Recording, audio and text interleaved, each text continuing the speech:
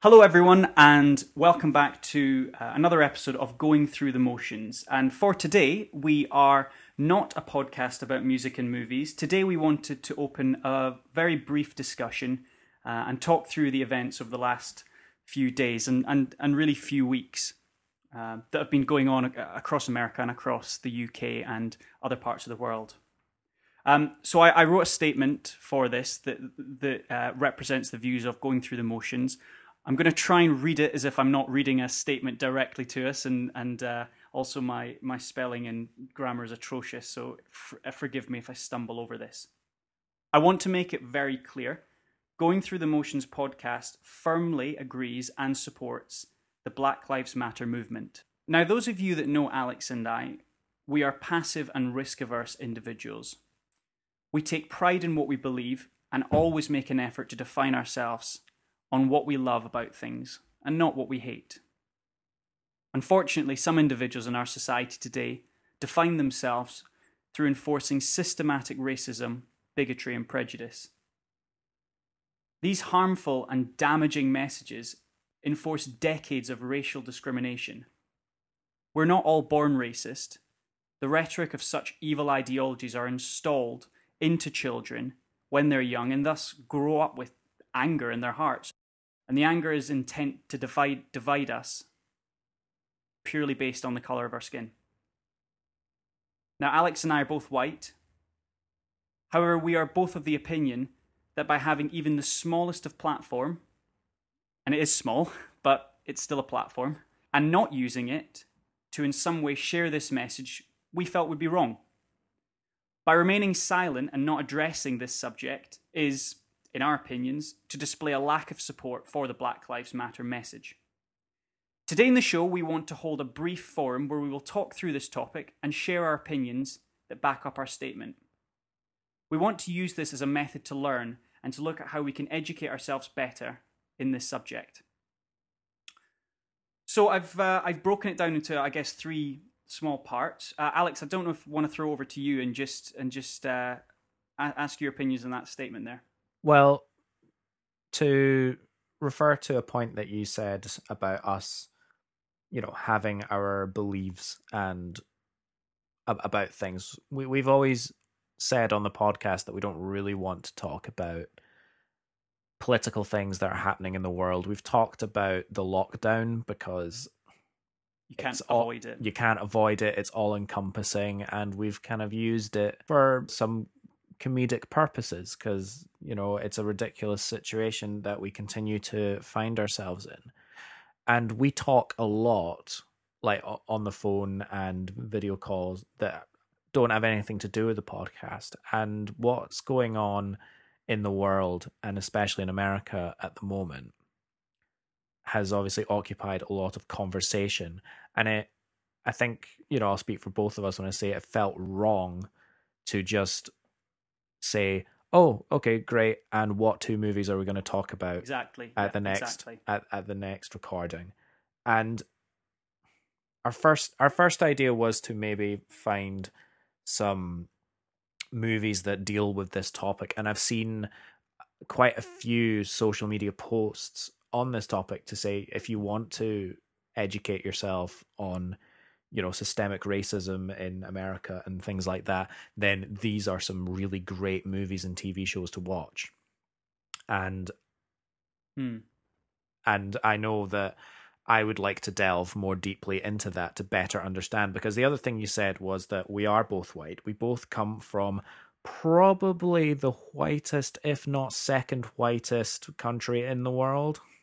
Yes, you mean Scotland and Ireland? Scotland and Ireland. It's not that culturally diverse, really. We've both spent a good amount of time, each of us, on separate occasions in America. And I think that, as well as all the news and everything, has really prompted us to kind of have a conversation about this. I know I feel that definitely. And I think I'd just like to start with the response of the people in charge to what has happened. So, we're saying that the murder of George Floyd being the catalyst to the protests that are happening. It was a catalyst for a level of civil unrest that we have not seen in, well, now here as well, because you were talking about protests in London as well. That's but right, yeah. Particularly in the United States for years. And I think looking at the news footage and the social media footage, and I look at these protests and I look at the response from the government, the United States government and the United States police in all these cities, and I look at the response of that, and I look, how different is this response to the response that they gave these kinds of protests when Martin Luther King was speaking and marching? That's right. And I think on a day or the day after, when the president of the United States says, I think George Floyd is looking down and proud of what is going on, which, let's leave that aside for a second. Yeah. I think if you would compare the response between then and now, there would not be enough change. No. There would not be enough change, and that in itself is evidence that there is so much wrong. We are speaking from a perspective of we know and understand the tip of the iceberg on this topic. I know I'm only going to speak about the things that I have seen reported on mainstream media and also social media that have particularly upset and outraged me, but I totally understand that I do not know the half of it. Yeah. That I do not know how lucky I am that this very largely does not affect me. I want to touch on a point that I have here, and that's the phrase white privilege. Now, the first part of this whole thing is this movement over the last couple of weeks, and as you said, the catalyst of George Floyd's death has made everyone around the world really, really look at their own privilege and their own prejudice. And I know that I've had these very frank, honest conversations with yourself, with Maddie, with friends, with family, colleagues. There is no doubt in my mind, and you made a great point, that we, as two white blokes from Scotland, don't even know the half of this. But starting to look back at our own lives and through our own experiences, as you said, we both spent a large amount of time in America. And a couple of the times I had, dealings with the police, both of them for offences where at one point, I think I was speeding, and at one point where I was in a place, I think I had an open alcohol container, which is very different, obviously, the laws in the UK. I'll bring the speeding case as an example. I'd done a long drive, and I was driving up through the east coast of America, and found myself driving through Maddie's hometown, where it was nighttime, very late at night, passed through a roundabout, I think above the speed, and I saw the blue lights behind me and instantly pulled over. There was a few minutes, and then the policeman came up to the door, and we had a chat, and I'd had the opportunity to give him my passport and talk about it, and he explained why he pulled me over. But something that Maddie brought to my attention about this very recently came out. She said, tell me now, at any point were you afraid? At any point were you worried for yourself in that situation? And honestly, I wasn't.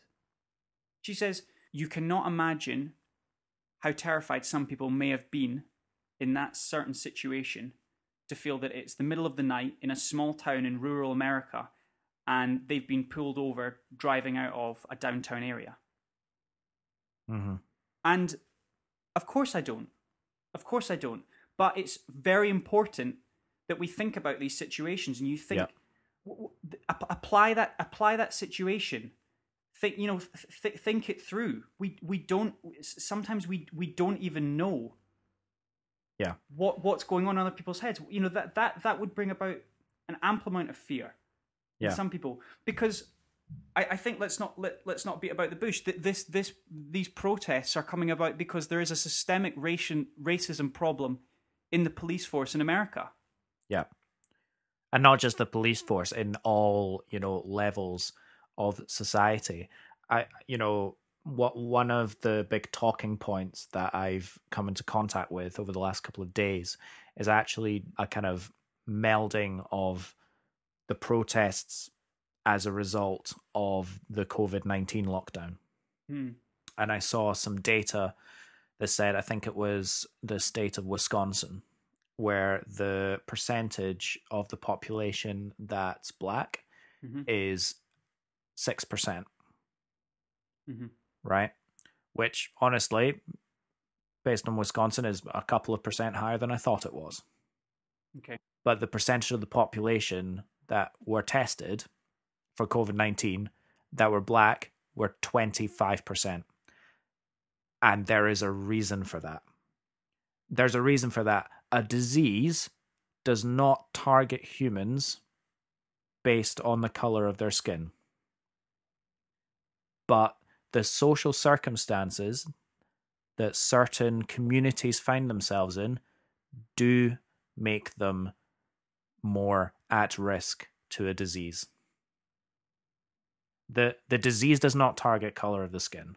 No, it doesn't.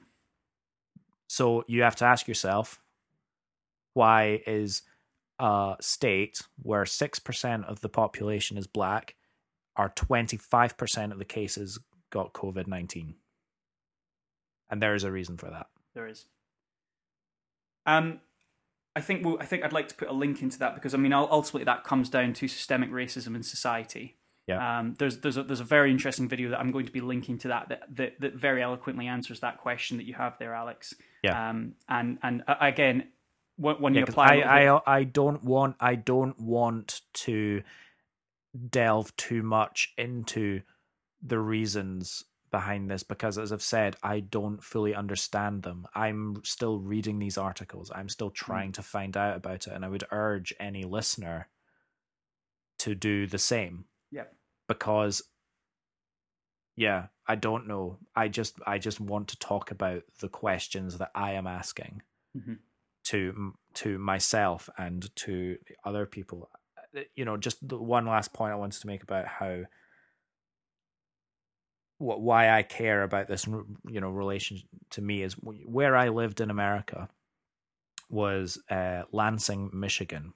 Now, Lansing, Michigan was in the news a couple of weeks ago, if you remember, because a group of predominantly white militant people with rifles went to protest outside the state capitol building in Lansing, Michigan, because of the lockdown and the stay-at-home measures that Governor Gretchen Whitmer had put in place. And it's because they were, losing work, losing money, etc., etc.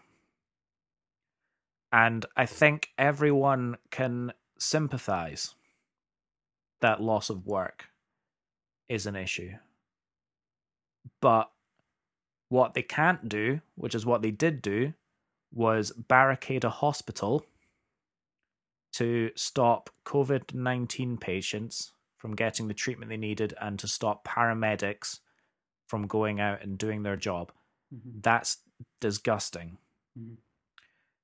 The response that got from the President of the United States was, the governor should listen to these people. They're just scared. They are scared for their livelihoods. Listen to them. They're reasonable people. Make a deal. This is after a lot of them, again, showed abhorrent behavior, went to a public place and demonstrated there with machine guns and blocked off a hospital. Let's fast forward a couple of weeks and see a much larger community, the black community, and joined by, a lot of allies, allies as well. It's not just the black community, obviously, but they are motivated by those same things. They are motivated by their economic situation, the systemic racism that's there. And yes, some of it has turned to drastic measures, like I described with the blocking of the hospitals. but look at the difference in response from the President of the United States. In this scenario, he said, "These thugs will not destroy our country. I will send in the army if I have to." Where is the understanding? Where is the difference? The only difference I can see is that this is on a much larger scale. But that should not affect the level of understanding that someone in a position of power exerts over a situation, in my opinion. I completely agree. And again, that's just evident. In one situation where a group of white militants can get an endorsement from the president, and in another situation, a community of predominantly black protesters get threatened with military action. Yeah. What is that? Yeah. It's, I mean, it in 2 weeks demonstrates utter equality from the leader. Yeah. The commander in chief. It's and I know I don't want to bring too much into the politics of that, but a strong statement from Going Through the Motions is followers of Donald Trump and followers who agree and align with his message, not just this one but other messages, are not welcome to follow this podcast. I want to bring another point. All lives matter. Yeah. Now, I wrote down a point. This phrase actually divides us rather than brings us together. And that is, I guess, scratching through the surface. Now, the all lives matter phrase came because people who were not applying critical thinking to the phrase Black Lives Matter saw this as an attack on themselves, an attack on their person. All Lives Matter only erupted after Black Lives Matter, in the same way that straight pride only erupted after gay pride. Yeah. If you respond with All Lives Matter, you have failed to recognize that that is exactly what Black Lives Matter means. Absolutely. The two statements in their meaning do not differ, but what differs is when you say All Lives Matter, you are saying it to lessen the argument of the former. What I felt was necessary to do in this situation was to really try and open my eyes to examples of racism that I have seen, or environments where racism exists that I previously did not think that they existed. And we all need to do that, to recognize where there is racism and to call it out, because the big message at the moment is it's not enough to just not be a racist. You have to be anti-racist and to call out people for being racist, and not be an enabler just because you yourself are not a racist.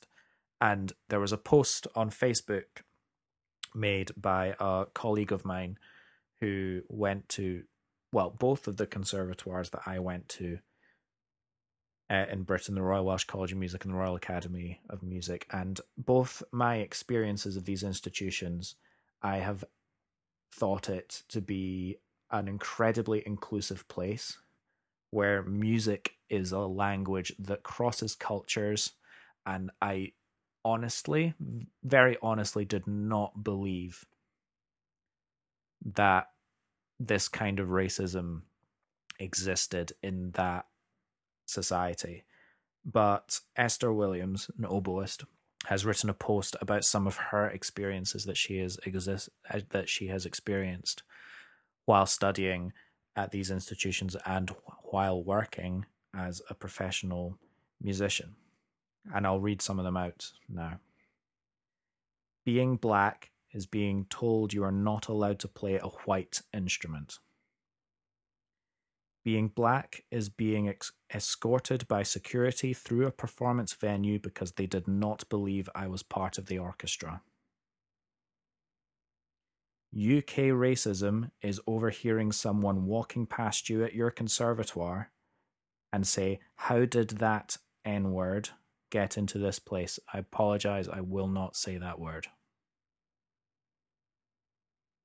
Being black is being told by your teacher that a conservatoire is no place for you.